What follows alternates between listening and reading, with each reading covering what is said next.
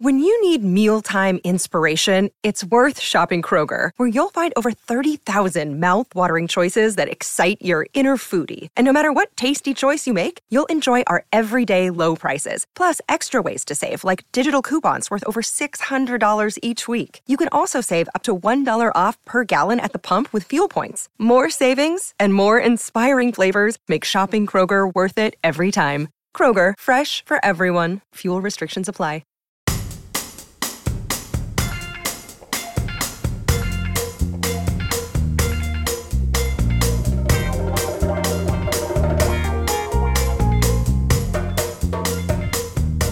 This is another Movies That Made Me classic episode with your hosts, Josh Olson and Joe Dante.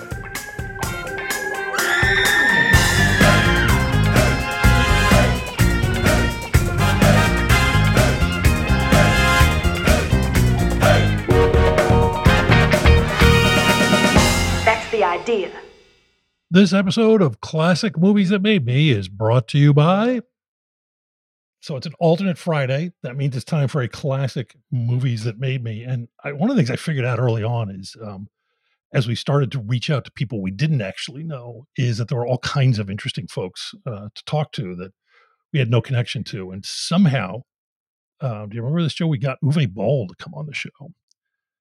And he was, I thought he was a terrific guest. I mean, it was a very, very pleasant and entertaining conversation. I thought he had particularly fine taste in movies.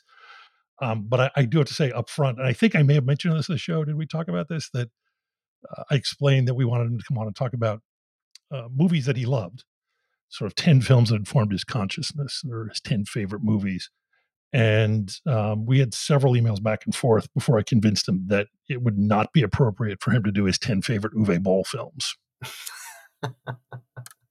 He was sort of the Lawrence Tierney of directors as a guest.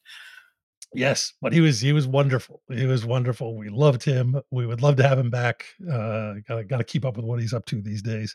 But this is the great Uwe Boll on Classic Movies That Made Me.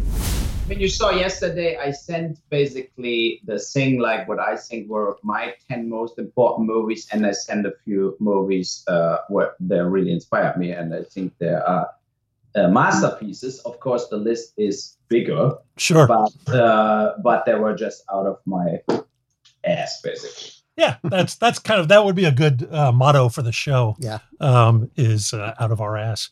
In fact, that might be a better title than Trailers from Hell. Too late now. Too late.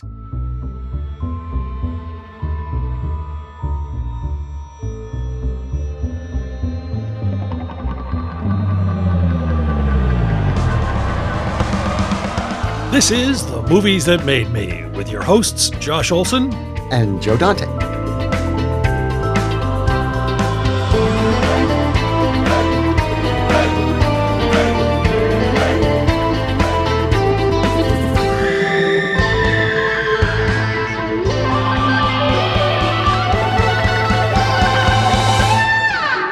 Here as ever with the great Joe Dante, and our guest this week is a filmmaker who, if I can speak freely, has a reputation that may or may not be deserved. My specific kind of radicalizing experience with him was many years ago. There was a screening of a movie he made called Postal at a screening room in Hollywood. And my friend Daniel Waters, the screenwriter, the two of us went off to see it. And I'm looking this gentleman in the eye when I say this. We went, I will admit, to go kind of laugh. And we knew he was going to be there doing an interview. And we thought this will be an interesting train wreck.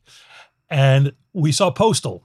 And our jaws hit the floor. It was a brilliant, dark, twisted, very political comedy.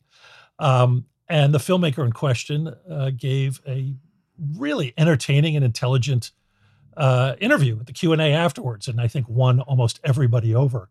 I am talking of the fascinating and wonderful Uwe Boll, who is here with us in Skype, actually. Hello. Actually, where are you? Are you in Canada or you? Vancouver. Vancouver. Okay. Yeah.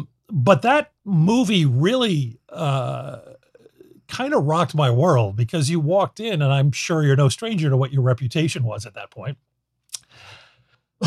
And here's this guy making a movie that is so out of the mainstream and so smart. I wish I could take credit for this line. My friend Dan said, "It's the 9/11 movie that America deserves." And I have to agree. He's gone on to make many other films. One that really also kind of affected me was he made a movie called Assault on Wall Street that I was just discussing with Joe and Don here beforehand. Pretty much every screenwriter I know has been brought in to pitch ideas on the Death Wish movie over the years. And I know I'm not the only one who has suggested to the various incarnations of producers on this thing that street crime is not really that big a deal anymore, that if you really want to tap into the zeitgeist, you need to have your guy be someone whose wife, say, was killed by an insurance company and he goes after Wall Street. And they would always go, "Oh, nice idea," and then move on. Well, you made that film. You made Assault on Wall Street, which is, again, that I think I've sort of summed up the plot, but a very smart, dark, political action film, very entertaining. You've gone on to make a series of more kind of political action films, the Rampage series, which are also very, very entertaining and very smart. But you have this sort of overall reputation that I think keeps a lot of people away from those films. And I'll be honest, there's an agenda here. My hope is in the conversation about the movies that have inspired you, we can kind of wake people up to the fact that there's a lot more to you than maybe some people think. I've been talking a lot. I apologize. Does that? No, I mean, of course, I started in Germany with a few movies, and the first one was German Fright Movie. It was basically, in a way, inspired by Kentucky Fried Movie, and we did a German version with almost no money, and it was actually received very well, and we made even money in the movie theaters with it. And then I did a movie, Barschel, Murder in Geneva, what was basically about it's a political case in Germany where an actual prime minister of a German state got found dead in the bathtub in Geneva, 1987. And it turned out, so they counted a suicide. It was officially a suicide, but he got poisoned, little like what Putin is doing now. And he was in the same hotel at the same time was the son from Ayatollah Khomeini and various Eastern German agents. And we went down to basically Geneva in CERN. We made the movie. We got like our telephones got taped in between, so we heard echoes, whatever we changed.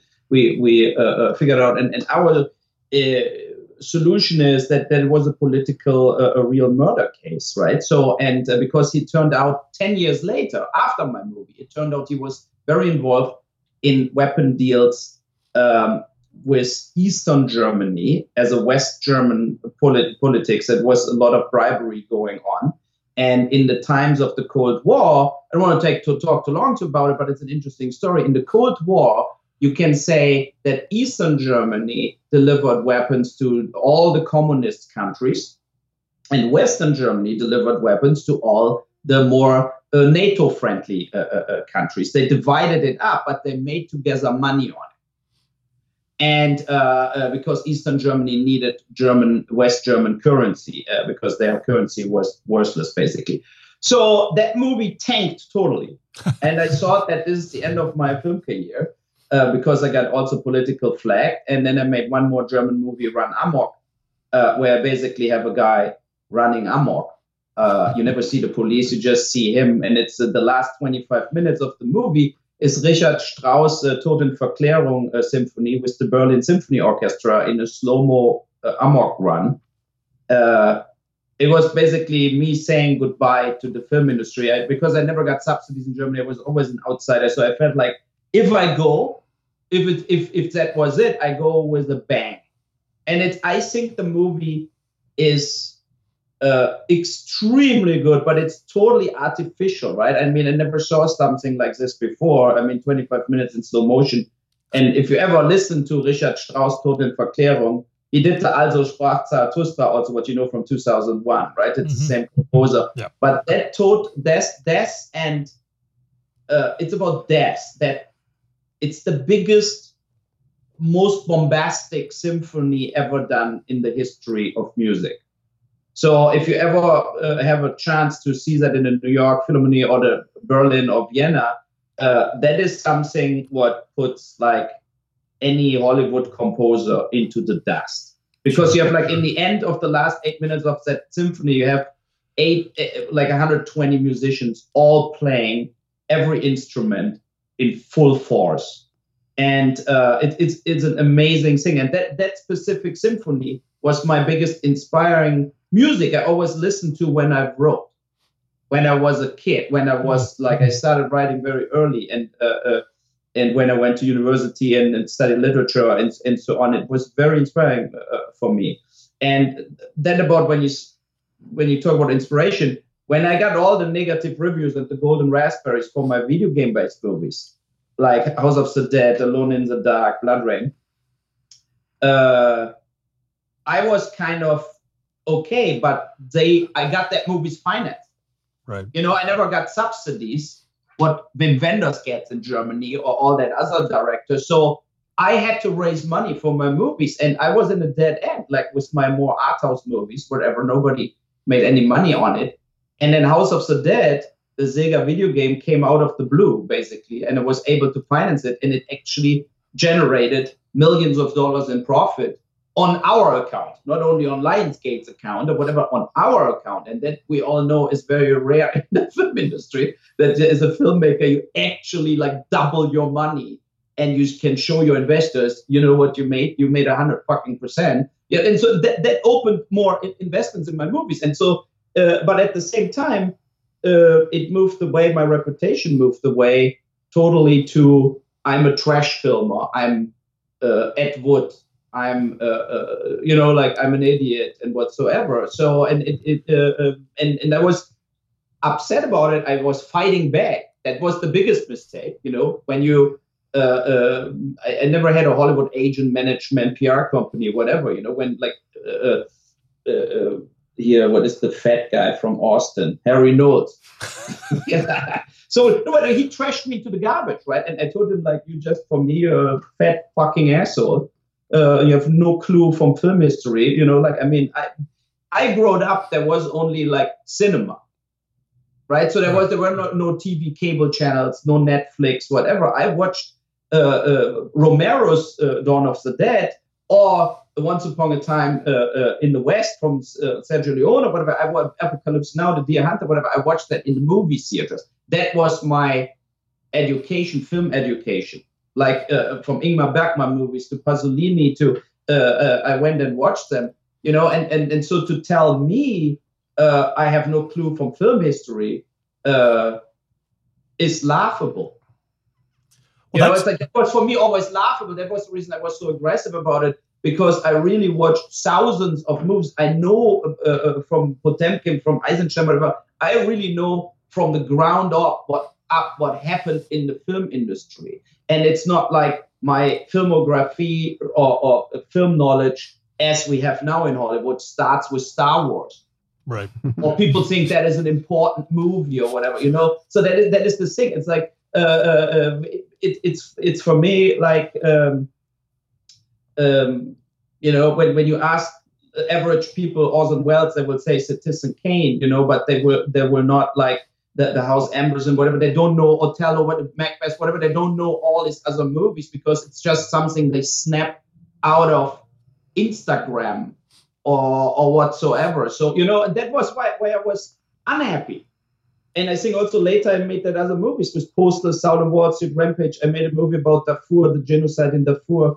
You know, Stoic, about a prison situation where 3 people tortured and raped the guy over the weekend. We played it all in one prison cell, and they had the actors. They had to stay in the prison cell for the duration of the movie. It was Edward Furlong is in it. Sean, the son from Barry Levinson is in it. It's an amazing movie.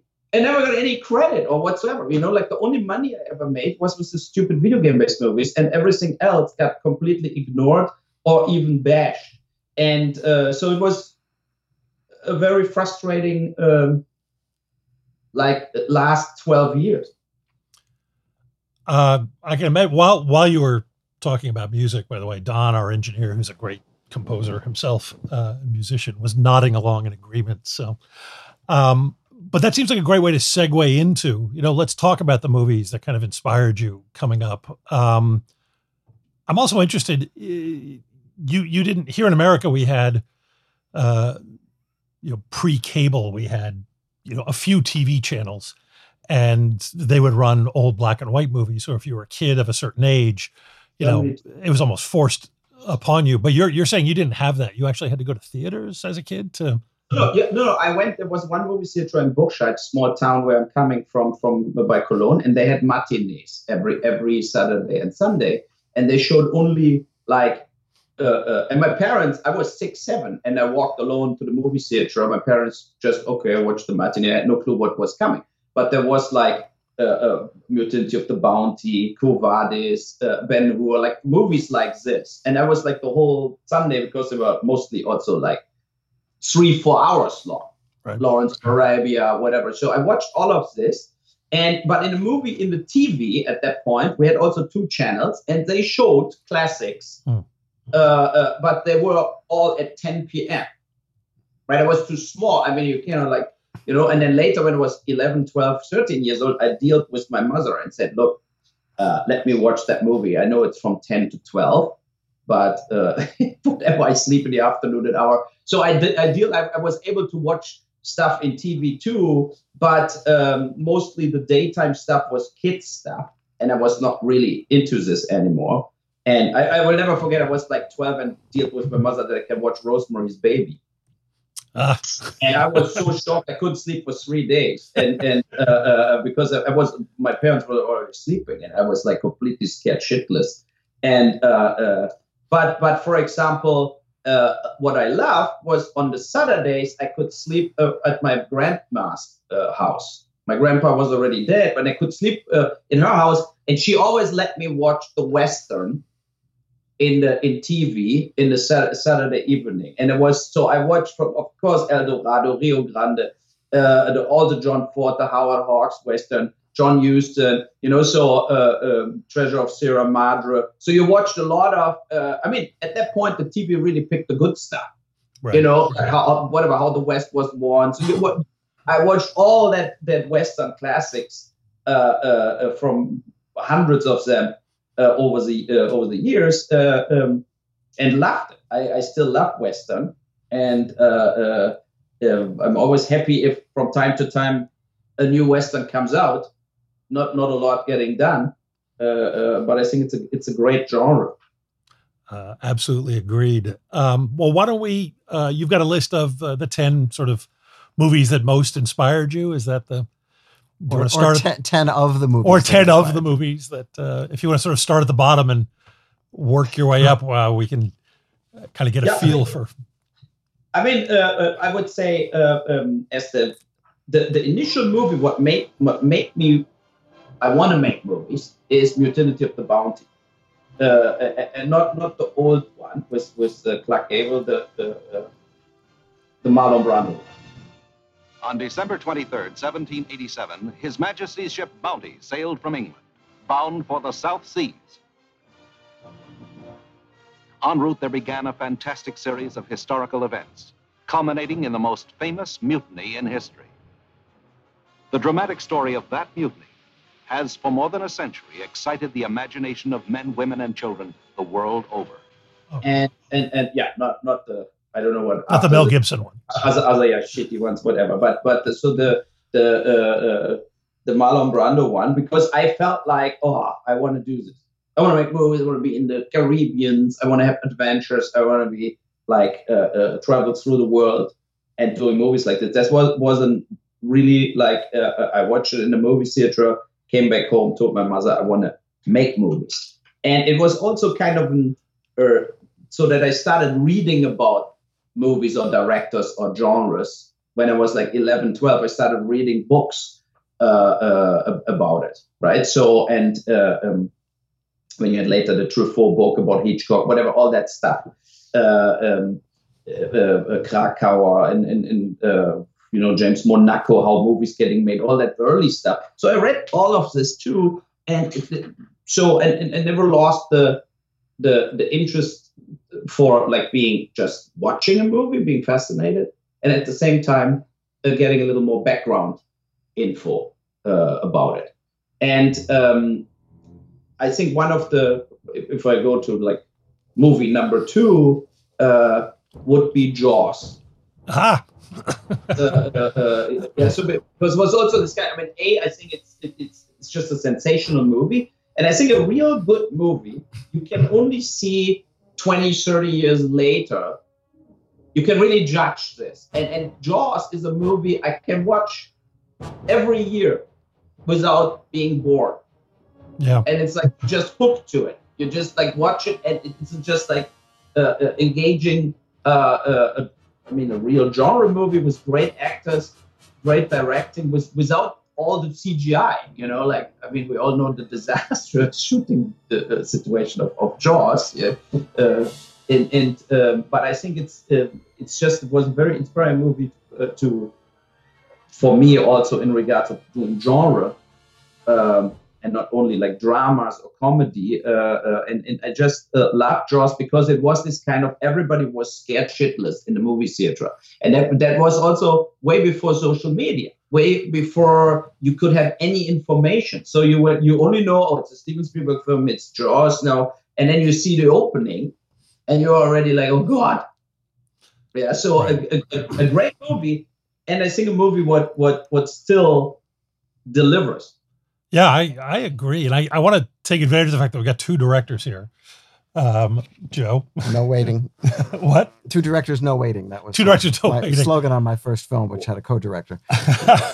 One of the things that has always fascinated me is that I can think of few things that exist on the planet right now that are more terrifying than sharks. They're just frightening creatures. You and Trump. And, well, okay, fine. No, he's afraid of sharks. Is he? Yeah. Wait, you're not? Shark phobia. No, I don't spend that much time in the water. I'm afraid of piranhas. A good fear. But how come? In the internet right now is a new trailer, a new Jason Statham movie with a huge shark. But The Meg. The Meg. That script. It looks like absurd, right? That script has been floating around for 20 years. 20 years. Yeah. And everybody turns it down because it's so stupid. And yet finally they managed to find the money. Well, I hope they fix the script. But I guess what's fascinating to me, because I can't imagine anything easier than making a movie in which a shark is a terrifying presence. And yet it'd be a lot easier to do it if you didn't see the shark. Well, clearly. But it's fascinating to me that for such a terrifying creature, there's really only one genuinely frightening shark movie. Why is that? Well, there have been shark movies, but they're not scary. Well, because they didn't have the resources for one thing, and it's based on a book that's pretty well structured. And the other pictures, there's a Sam Fuller movie called Shark, which has a shark scene in it, because that wasn't the real title. There's Blue Water, White Death, which is a documentary. And there's the Shark Fighters with Victor Mature, where you don't see the shark very much. You see the fins. The fins tend to stand in for the sharks in most of those movies. Just like in Piranhas, they used to shoot BBs on the top of the water, and it would say, "Oh, look, there's piranhas in there," because nobody had any footage of real piranhas, But sharks are pretty scary. But which is what I'm saying is it should be easier to make. It's hard to make those movies. That's why they don't make them. Sure, because you have to go in the water. Also in animals, right? So, but what was that one movie with the girl who was stranded on that rock? The Shallows, isn't it? The Shallows. Yeah, that was not bad. That was actually pretty good, and 47 Meters Down was pretty good. It was pretty good. Yeah. There's also the one with Mandy Moore, 47 Meters Down, where she's actually trapped underwater with sharks. Have you seen that? No, but my point is that the reason you don't see more of these pictures is because they're very difficult to make. Oh no, I agree. But it just seems that when they do make them, they're usually not frightening. No, especially Sharknado or whatever the Sharknado, yes. Where you have like from Tara Reid, and yet there's 40 of those things now. Yeah, I know, it's crazy. I mean, I thought the first one was actually so absurd that it was kind of funny. It was kind of a trauma. Experience where you feel like really? And you can have a blast watching stuff like this if you're just in the right mood, right? But then it turned out to be like completely shit. Well, now it's a genre, you know. Yeah. Piranaconda, and you know, there's all those pictures that Corman made will have the funny titles, and they're all made for Sci-Fi Channel. Yeah, for nothing. For nothing. There's one I can't remember. Is it Mega Shark, where it Mega Shark versus giant octopus something. And the giant shark leaps out of the water and eats a 747. Yeah, the titles come first. Yeah. Then the poster, then the movie. Some good films come out of that model. Yes. Yeah, I Was a Teenage Werewolf. Yes, or Hollywood Boulevard. All right. Well, what's next on your list, sir? So if we go to Citizen Kane, I mean, it's a lot, of course, but I bring it up because it was so funny. I just watched on Netflix that Trump docu, right? Where he got, what is your favorite film? And he said Citizen Kane. And then they ask him, what is your message, or what you sing about? And he said, look, money alone doesn't make you happy, as you see in the relationship between Citizen Kane, like Kane and the wife. And then what is your solution? He said, get another wife. And it was actually, I was laughing. I thought for a moment he actually understood Citizen Kane, but his solution is get the fuck with the wife, like get out of it. I mean, it was so funny. I couldn't believe it. And so the great scene of Citizen Kane for me was, of course, always when he finished the review about his wife, the newspaper review, where he actually sticks to the truth and like trashes her into the ground. And that for me made the movie in a way, like the emotional arc of the movie. It was just for me like touching, you know, like it's kind of like it's a kind of a darker movie. We know it's about hers, whatever, but at the same time, I think why it's so interesting, it has a little more in it. What in some masterpieces you cannot explain it, but it's there. Yep. You know, like I don't know. It's like a lot of times when you have the feeling now you watched something important for the film history, but also important for yourself in a way. It's this kind of, it comes, it's almost not explainable with normal film analytic sense, you know. So I had the same with Breaking the Waves from Lars von Trier. You know, what is a movie? I'm not the biggest Lars von Trier fan, to be honest. I think he's kind of a crazy person, and I think a lot of his movies are actually crap. But Breaking the Waves, I watched that in Cologne in a movie theater, and I was absolutely blown away. It was just like this kind of like, I mean, the idea that the guy cannot walk anymore, and he can only walk if his wife basically throws herself out as a prostitute and sleeps with massive people, getting raped, whatever. So as more the wife suffers, he recovers. And in the end, he can walk and the wife is dead. I mean, you have to come to an idea like this. I mean, that is like just unbelievable and a very tough movie. But I think also that was a masterpiece. I mean, it really got me. Emotionally also. Yeah, he's an interesting filmmaker too, because I'm with you. Some of his films just leave me absolutely cold, and some of them just wreck me for days. I don't know. Were you a fan of Melancholia? No. No. Oh, I like that one. That really got me. But I think what you have with the Danish filmmakers a lot of times is they're getting famous, then they're getting all the actors they want, and then they're getting pretentious, and they're getting this kind of arty, you know. So where I had the same, I was here on set, my producer here, I worked in Vancouver with, he produced also who did Fast, the Fasten, like the Fast, like Fasten? Yeah. Oh God. Michael Winterbottom, or what? It was a Danish guy. Yeah, is it? The Feast. Yeah, sorry, yeah, the Celebration. The Celebration. God, this is Thomas Vinterberg. Thomas Vinterberg. So, and as you know, he made after he got a movie done with Sean Penn, Right. And of course, when you see like the Celebration movie, how emotional it was a great movie, right? Yeah. And it worked only because they did it like a theater play. Yeah. Everybody could play that movie in a day, so he came out of a very good movie, very good actors in his mother language, and then was thrown into that Hollywood thing where he learned like some actors think it's strategically good. And then I think I had the same feeling with Lars von Trier with some of his movies where he got like Kirsten Dunst and all that people and Nicole Kidman. And it's like because the agents told them, oh, you have to do like a European art house movie with the hottest guy in Europe right now. And that was at that point Lars von Trier, So, I mean, yeah, but it's an interesting story. Yeah. So, well, Vinterberg bounced back at least, and he did a film a couple years ago I loved with Mads Mikkelsen called The Hunt.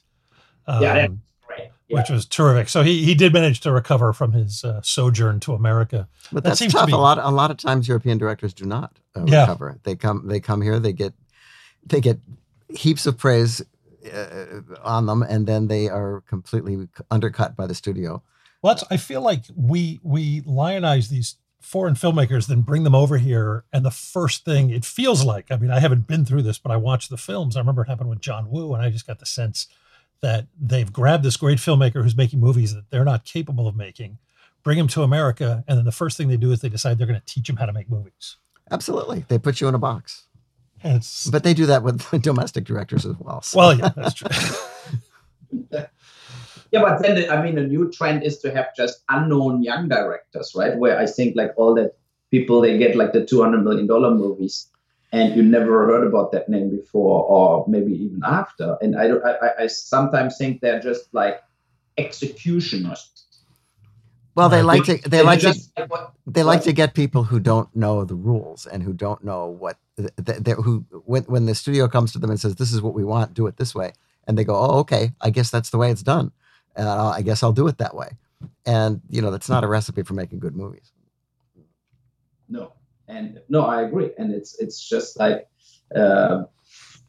technocrats, right? So people, they know the technical, coming from that CGI background and stuff like this. Mm-hmm. But they're not really storytellers. And that is one of my biggest problems I have with all that event movies. I'm just not really into it. I'm not into the new Star Wars, the new Star Trek, and they're getting hyped, and everybody talks about it. I think also that is the trend in the last 8 years or whatever, is this kind of the reviewers, the TV stations, the talk shows.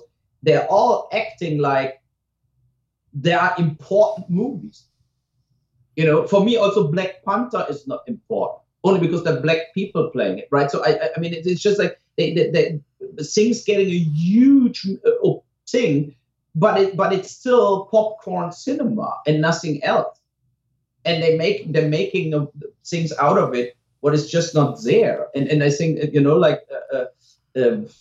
I just was today. I drove. I was walking my dogs, and I thought about when I thought about the Oscars this year, right? Think about a movie like Little Miss Sunshine. That was 10 times better as any movie what was nominated this year or last year for the Oscars. Like Moonlight is a good TV movie, not more at all. But now movies getting prizes or whatever, they have no real importance whatsoever, but they're getting in a trend where everybody jumps on. And that is the thing, but that is, I think, what completely went lost. Like in earlier years, and going down on my list, right? Of course, the Deer Hunter would be on the list. Apocalypse Now would be on the list. For me, there were like groundbreaking movies, and they transported also information, like a real message to the world, and information about yes, Vietnam was crazy. It was not only the wrong war, but it was also like crazy. It broke a whole generation of people and then of course, like 20, 30 years later, the Vietnam veterans who all got completely fucked over by the government. They didn't get paid, they didn't get the medical support, whatever. And then they're standing there with Make America Great Again and voting for Trump, who will take the last bit of Medicaid and everything away from everybody. And, it's like, that is the crazy world. But I think that the crazy world we're in right now is shown in movies like this. And they were important movies. Well, maybe this audience is getting the movies they deserve. Yeah, that is true. And it's a depressing thought. Well, the 70s was a time when people were questioning everything. There were a lot of fascinating filmmakers. Studios were making movies that now they would never touch, that would be instant indies. And now basically, it started with Jaws, where the B picture became the A picture. But now superhero movies, which were pretty much the lowest rung on the ladder when I was a kid. I mean, the budgets allowed for those pictures where they were serials, they were the Superman TV series, all done on very low budgets, all for basically aimed at kids. Now that has become that's adult entertainment. That is now the cornerstone of our culture. And I've just made a rule: no more movies with people with capes in them. I'm not going to see anybody who's got a cape in a movie unless he's Dracula. I was about to say, what if it's Dracula? How about Zorro? I had a kind of flash of revelation a few years ago at Comic-Con, which I used to go to regularly many years ago as a sort of... We used to sell comic books then. Yeah, exactly. And it was sort of a shameful subculture that I was part of. Well, it was an outlaw subculture, but now it's the culture. Well, what I realized looking around last time is this is what happens when a species loses its natural predator. It's just taken over everything. As far as my mother now knows about Comic-Con because it's covered in national it's like media. the Cannes Film Festival. Yeah, This classic episode of The Movies That Made Me is going to take a little break, but we'll be right back after these important messages.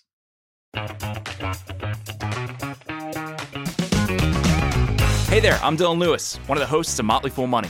Each weekday on Motley Fool Money, we talk through the business news you need to know and the stories moving stocks on Wall Street. On weekends, we dive into the industries shaping tomorrow and host the experts, authors, and executives that understand them. Tune in for insights, a long-term perspective on investing, and of course, stock ideas. Plenty of them. To quote a listener, it pays to listen. Check us out and subscribe wherever you listen to podcasts. Well, what's next on your list? Going back to the superhero stuff for one second more. I think also, like, when I criticize, nobody cares if I criticize something, but I think they're all in a way indirect. Also, support for the troops, support for the military complex in America, right? Because with Avengers, whatever, it's just the people, like my kids, they believe superheroes are real, right? So, that is the thing. Not the older one, he's like 10, he doesn't believe it anymore. He knows it's fake, but the younger one. And it's this kind of a lost battle. Right. I spend so much fucking money on Transformer Optimus Prime figures or whatever for my kids, and I hate Michael Bay and I hate the movies, but I have no choice. That is this, so that is the biggest problem, that they are all showing problems getting solved by violence. With, there is no question that there is a battle, no question there is a war. It's like, and this in an overwhelming way, in a way, I think makes people also like Trump happening, makes this kind of a normal situation. You always have some bombing somewhere, like whatever the world is like. You have here a civil war, and then you throw some bombs, and then you do this, or you give weapons first to the Taliban. Then the Taliban hates you. Then you have to fight the Taliban. It's like this endless loop of acceptance of we clear everything up with weapons. And in a superhero way, they hope for something special to solve all the problems. You need Iron Man. Whatever you need. You need that special, not the Navy SEALs. We need to go higher. We need to get people that have superpower. And I think that is the biggest threat right now, in a way, what we're doing with our children, because all of these other ideas about how society can be and how like countries can be or whatever, like all that stuff. What I think we got from that older movies we grew up with is gone. Yeah, yeah.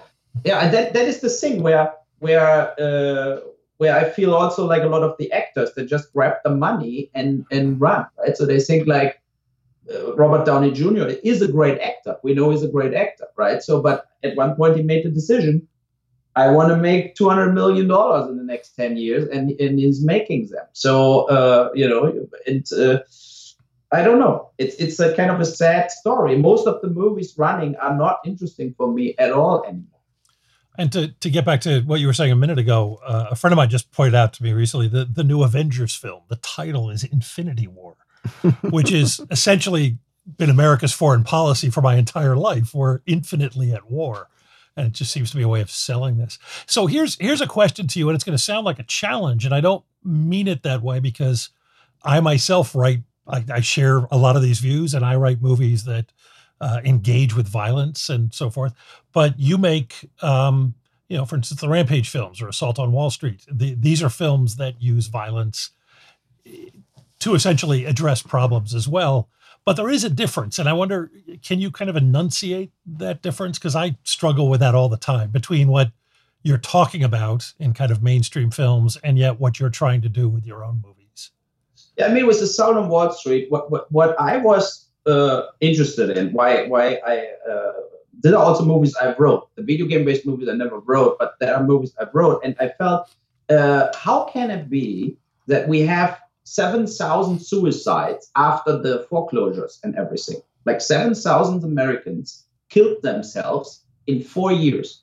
And they all lost their houses. They lost their existence in the banking crisis. And at the same time, we have nobody going to jail.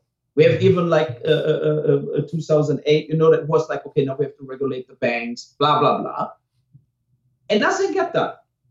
And people like Richard Fuld from Lehman Brothers have got $400 million out of Lehman Brothers. Lehman Brothers went under, with $800 billion in debt, and the taxpayers have to shoulder it in a way. They moved it all to the bad banks.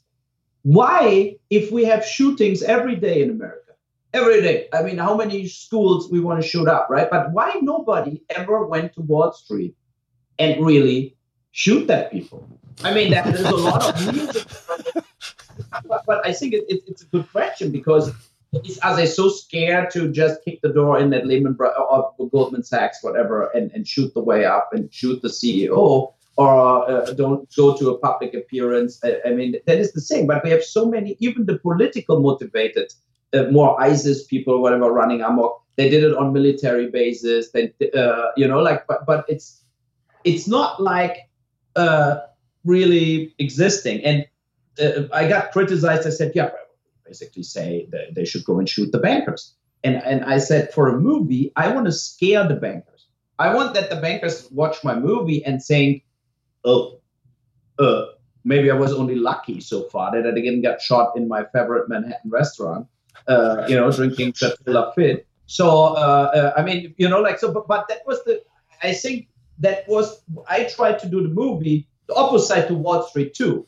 Mm-hmm. I think Wall Street 2 is just rich pricks are whiny about their existence, but there was nobody who actually lost anything for real in Wall Street 2. And then I put in the Assault on Wall Street that his wife kills herself because they cannot pay the medical bills anymore.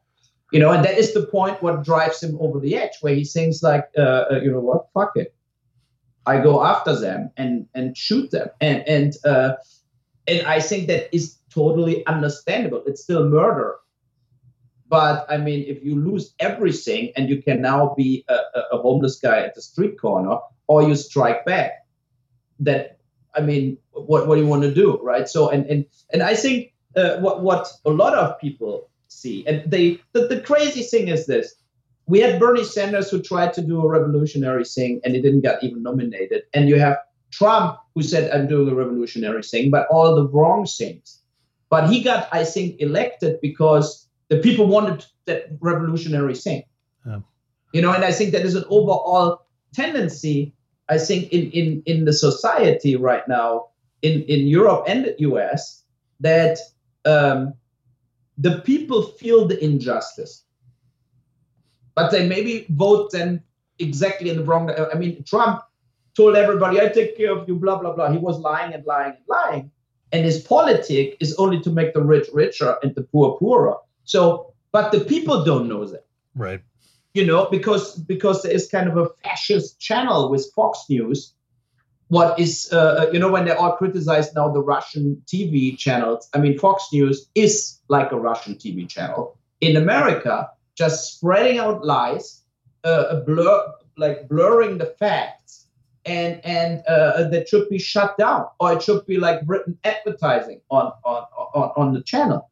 And I think that is it's a dangerous situation where we're moving, and the movie industry doesn't help. It doesn't really point thing out. And I think with Rampage, what was a different thing, because it's like a 3-part miniseries spread over 8 years where we follow a domestic terrorist basically in Rampage. But I think Brandon Fletcher did a great job there, because he is a murderer, he is a mass murderer, but he points out the right points. Right? He said, like, there will be no a non-violent solution because we are sold out to the rich, like the lobbyists and in Washington and whatsoever, and they control. In the very end, you can pick if you get controlled by the oil and weapon industry and the the Republican fossil fuel people, or you are controlled by the Wall Street and more Silicon Valley parties when the Democrats are in power. And that is what that guy in Rampage is saying and doing. And it's the point. You know, it's like it's not done anymore. I think the US has a massive problem because there are only 2 parties, and the election process it's either or. Like in any other country, in Canada, in Germany, whatever, you have to build coalitions. You have to, you have like 4 or 5 parties. They're all getting 10, 20, 30%. So you have this kind of a force, like Merkel now has to work with the Social Democrats in Germany, and they force her to do more for the labor force, to do more social security, to do more for the medical thing, because she didn't get 50%, right? So as an example, and Merkel is already like a middle conservative. She's not a right wing. She's more in the middle. But every country normally has this kind of different influences who in the end try to make politics for the majority of the people in the country. But I think that is in US absolutely not the case. It's exacerbated by the fact that in the US, 60% of the people don't vote. Yeah, crazy. Yeah. But why do you think they don't vote? Because they're zero interested, or they're just forgetting it that it's the vote day, or whatever? I think they're largely not interested. I think those of us who follow politics tend to live in a certain bubble where we think that everybody is thinking about the things that we're thinking about, and a lot of people are just thinking about how they're going to pay their bills, and there's a large portion of the country, as exemplified by the Tea Party a few years ago, that basically doesn't like change, doesn't like progress. It wants to go back. It wants to go back to the 1950s, and where people knew their place, and there was segregation, and these things are not coming back. See, the fly in the ointment is that they don't like immigration. Too bad. There's a lot of people who are here. It's a country of immigrants, and they're never going to not be a country of immigrants, no matter how they try. And the future is the young people. And if you look at the school walkouts that we had, and the gun control stuff, I mean, they're things that are spearheaded by young people, and that's the only hope that this country has, is that these people are eventually going to get old enough to vote and get rid of some of these old farts who just want to line their pockets at everybody's expense. But I would also say it's easy to keep people from voting if you continue to just kind of. No, I wasn't even talking about the efforts that they make to legitimately stop people from voting. I'm talking about people who just aren't interested in voting. Oh no, but I'm saying it's easy to keep people at home by just continuing to feed them this sort of hopelessness and despair. Well, that's what they do at Fox. I mean, they just don't cover stories that they don't want people to know. Yeah. And then but I think also like what the new dimension is, what Trump brought is that denial of facts. You know, like, I think, like, let's take a Bush. I hated George Bush Jr. I hated him, right? I think totally corrupt, made up the weapons of mass destruction, a crime. He should be charged for it, whatever. But they would not go so far to say the earth is flat and whatever, like totally, or whatever, like when you remember when Trump is doing the trade talks, he says Canada has a huge surplus in trading with US. It's just not true. It's not true. And it's in the US budget. Like, it's the opposite. Like, US sells more to Canada as Canada to US. So, and nobody at Fox said it's total bullshit. Or somebody to Trump or the what is the PR, the press secretary, Sarah Huckabee Sanders, whatever. She defends total lies. She is an accomplished liar. And, we are now governed in our country by Fox News. He gets up in the morning. The first thing he does is turn on his favorite television show with these three mooks sitting there staring at the camera, telling him what he should do that day. And he does it. And he goes out and he literally, word for word, tweets what these people tell him to tweet. I mean, this is not a normal situation. I don't think even Orwell envisioned this particular scenario. It is the next step beyond that. I would point out, I mean, George W. Bush was a climate change denier, though. I mean, this is not the first time we've had people who believe in absolute garbage in the White House. It's just the most extreme version, I think. Yeah, but usually some of them had one or two redeeming characteristics. This guy is a dangerous lunatic, and he is at the most powerful position in the entire world, and nobody is doing anything about it. That's what I find astonishing. And the people who are supposed to be behind him, his grand old party, which now is in tatters because it's now the Trump party, and all of the normal people in the party have left. They're all quitting. The ones that dare to say anything bad immediately are scared away, and they're not because of, quote, the base. The base is 30% of the country that is running the other 70% of the country. And I don't understand how that works. Yeah, and it's exactly how you say. Like, you remember when he visited Duarte in the Philippines, and then he came back and was asking for the death penalty for everybody. For drug dealers, and we need more death penalty. So it's like whoever basically talks to him, if he goes to North Korea, he comes back completely brainwashed, right? Yeah. They would just say, look, we are the good guys, you're the bad guys, so it doesn't make any sense. Whatever, and then he comes back, we have a great relationship with Kim Il-jung. 2 weeks later, it will all turn 180 because Kim Il-jung twittered whatever, Trump is bald, he has a wig on. And then everything is over. It's like the Third World War, right? So, and that is my biggest problem. It's like that. I don't think that the Bush Jr., who was maybe the weakest after Trump as a president, would go so balloony. And, like on everything. And also George Bush Jr. didn't put like on top of the EPA a climate change denier. He maybe denied the climate, but the EPA was still like full of scientists. Yeah. Well. And that is the big difference. Trump exchanged everybody into like Scott Pruitt, but like completely absurdity. He made a massage therapist the chef of an agency with 38,000 people because nobody else wanted to do it anymore. And the massage therapist was maybe in his room right now, and he felt, who can grab me like this, can whatever lead the agency. But I have to open the door for my dog. Just to get up. So that, I think that is the thing what is unseen, and but I have already the feeling CNN and everybody, they gave up. I have this kind of feeling that they basically felt like they do everything against Trump every day, But in a way, the energy is already out of Anderson Cooper. And well, it's exhausting covering a guy who's crazy. You don't know what he's going to do. He's got people. He's got his caddy running the country. He's insane. He's enabled by people who are afraid of him, and he's about as powerful as his hairdo.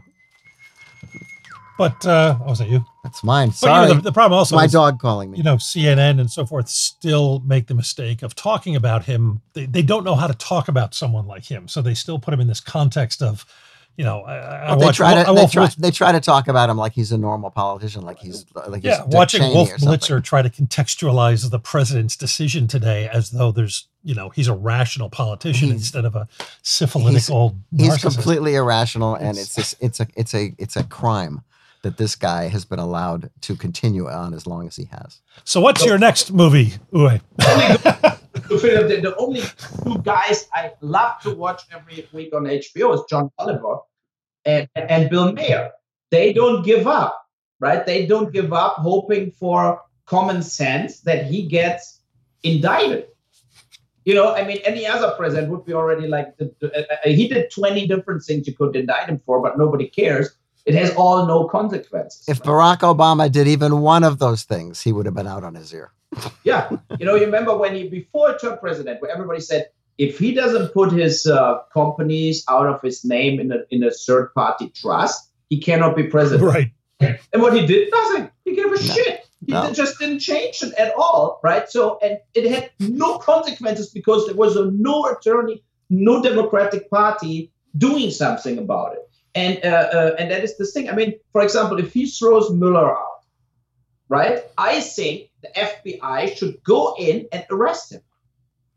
Well, you're not alone in that belief. And I think if that happened, and of course we don't know when this is going to be broadcast, but also the president is not above the law, right? So that is the thing. If you just, it's a dictator. That is what Bill Maher always said. All the things what a dictator is doing, Trump basically has already from 10 things, 8 marks on it. All his favorite world leaders are dictators. He wants to be like Putin. He wants to be like Duterte. He likes that idea. He likes the idea of just getting everything done the way he did in his business. I want this done, and it's done. Nobody to answer to. And that's why he doesn't take anybody's advice. It doesn't matter who's in the cabinet, the worst cabinet in history, but it doesn't matter because he makes personally all the decisions. And as people in his employ find out, he'll tell them something, they'll go out and say it, and then he'll completely deny it and undercut them and throw them under the bus because he changed his mind. Yeah. I will say two things. I don't know quite when this will drop, and I don't know if it'll happen before then or after, but he will fire Mueller and nothing will come of it. Well, there'll be demonstrations. Yeah, there'll be demonstrations. The investigation will continue. I think he's going to fire him.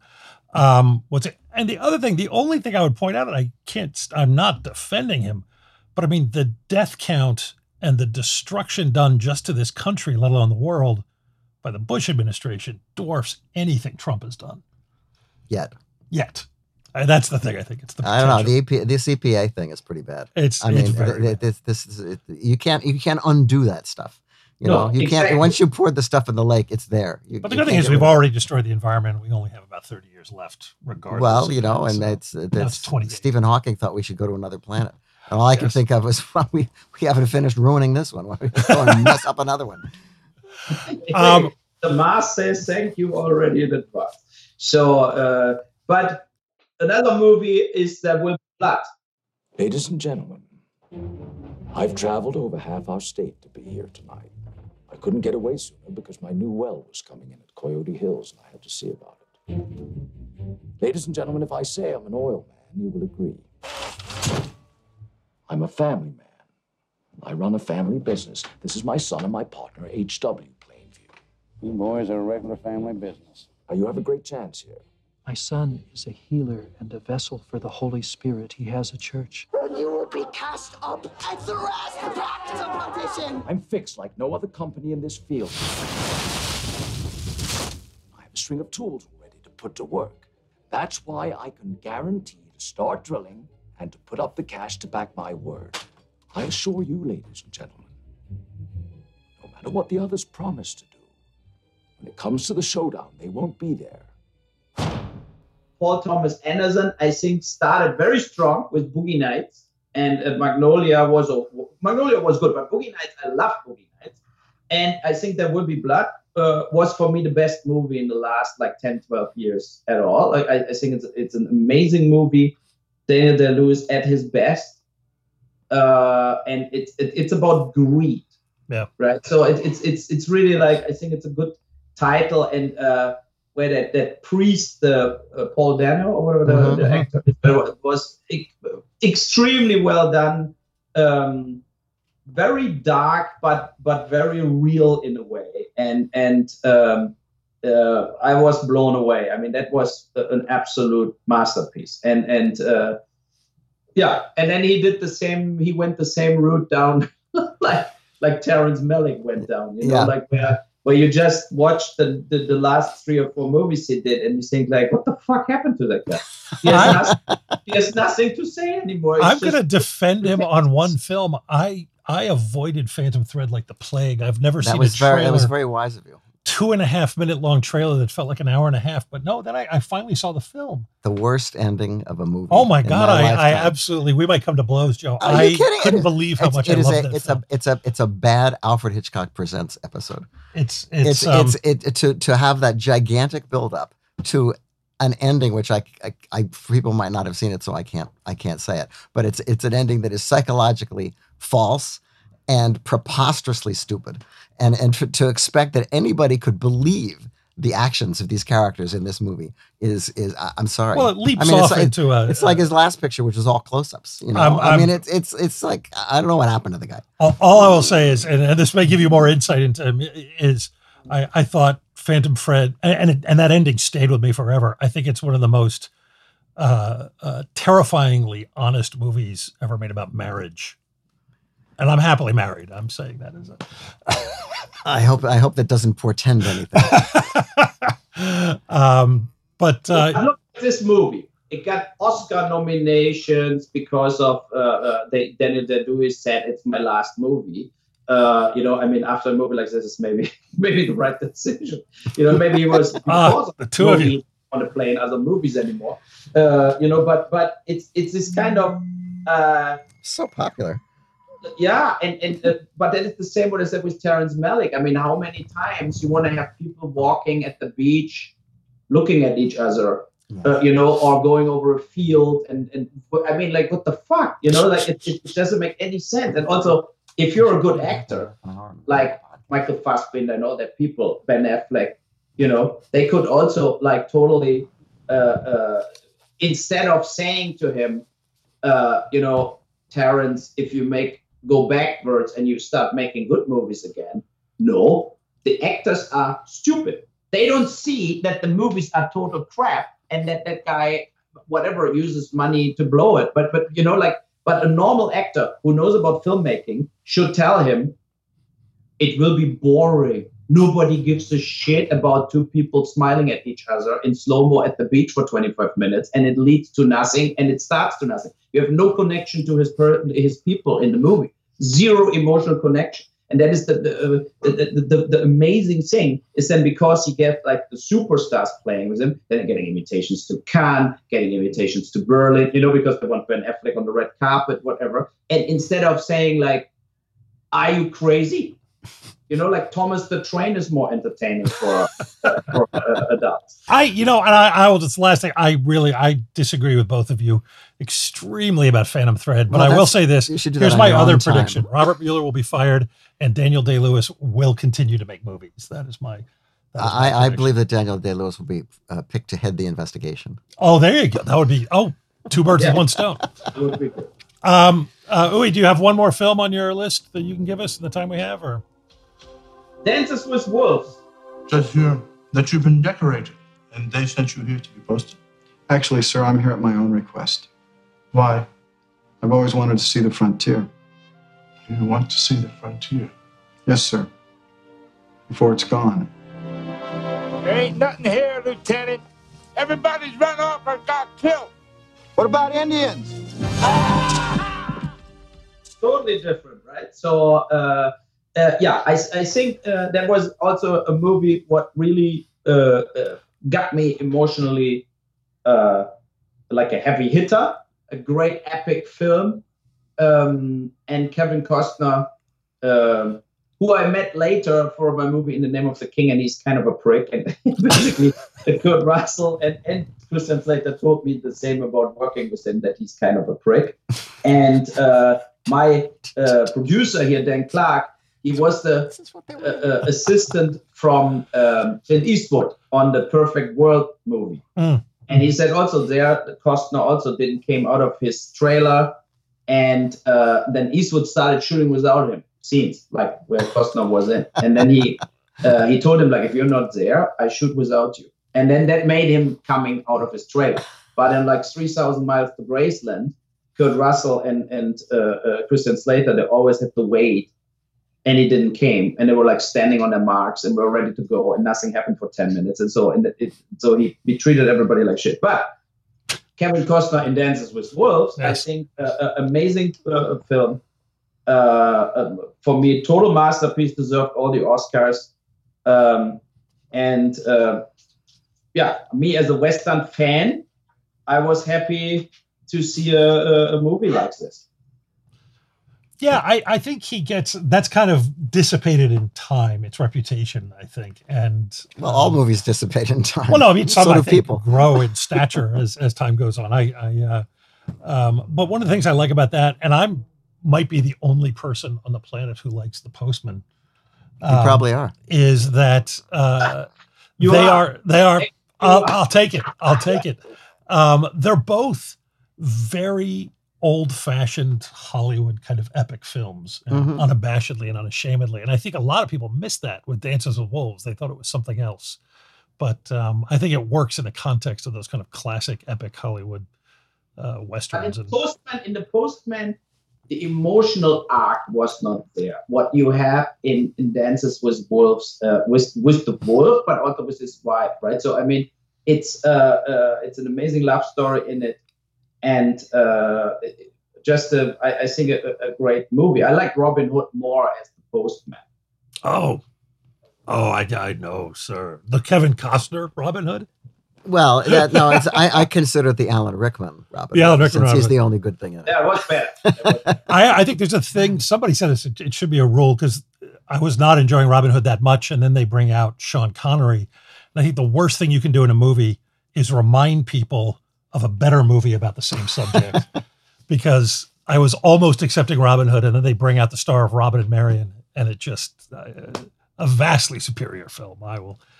No. It's not that I like Robin Hood, but yes. I really dislike Postman. So okay. I think they're totally not in the same. I would give Dances of Wolves 10 out of 10, and The Postman 3 out of 10. See, he should have rung twice.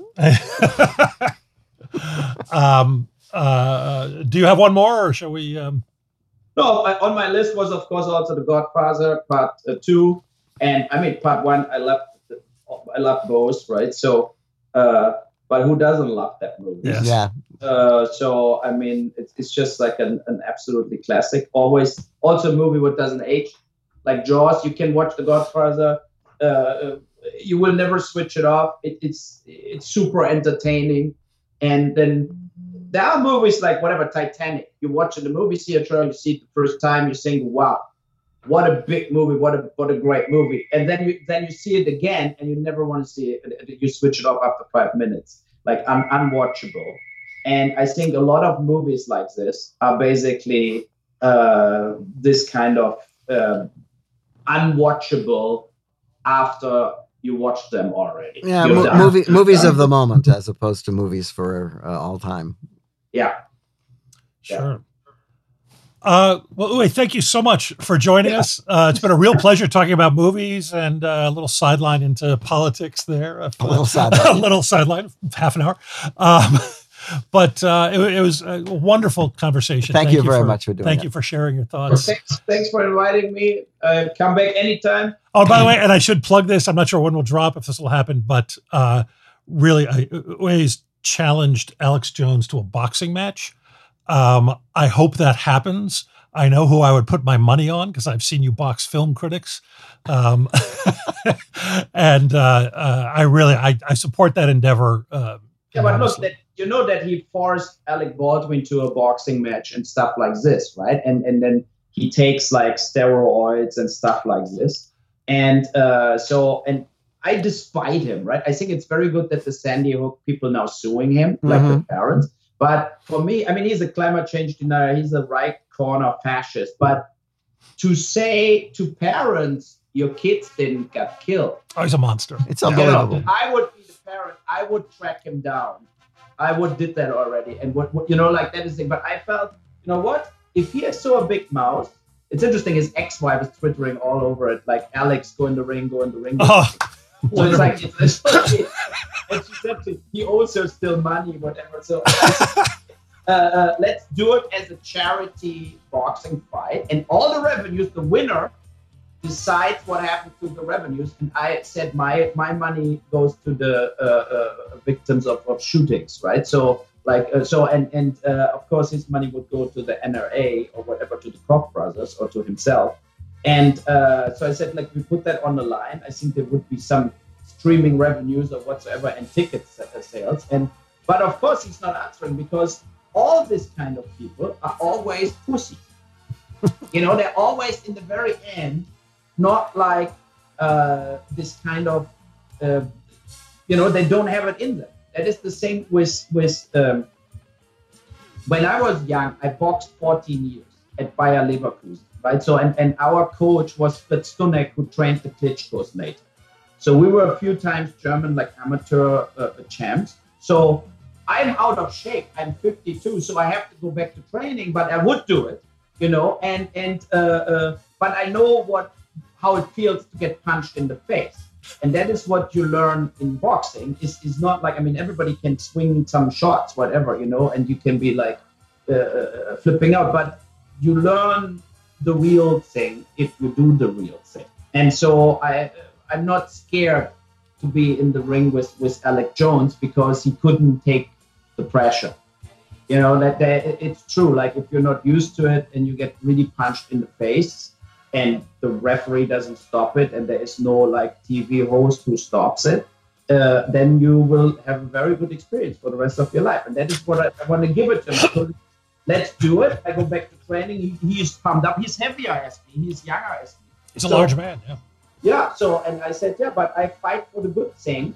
And I go to Texas. They can have like 80,000 Ku Klux Klan members in the stadium. I go there and fight him. I'm not scared. So he should do it.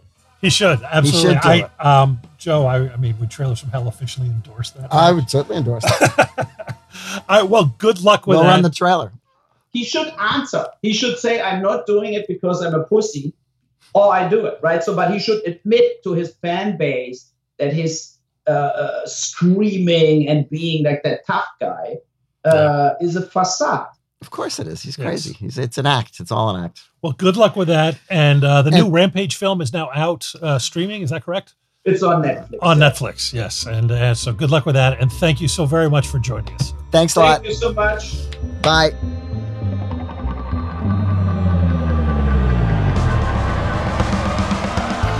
The Movies That Made Me is the official podcast of Trailers from Hell, the best damn movie website there is.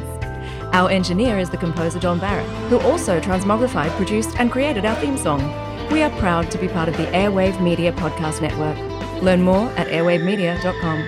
This is Josh Olson for The Movies That Made Me.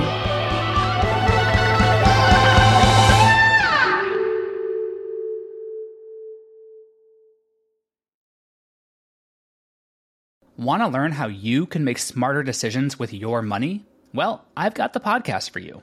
I'm Sean Piles, and I host NerdWallet's Smart Money Podcast. Our show features our team of nerds, personal finance experts in credit cards, banking, investing, and more. And they'll help you make the most of your money while cutting through the clutter and misinformation in today's world of personal finance.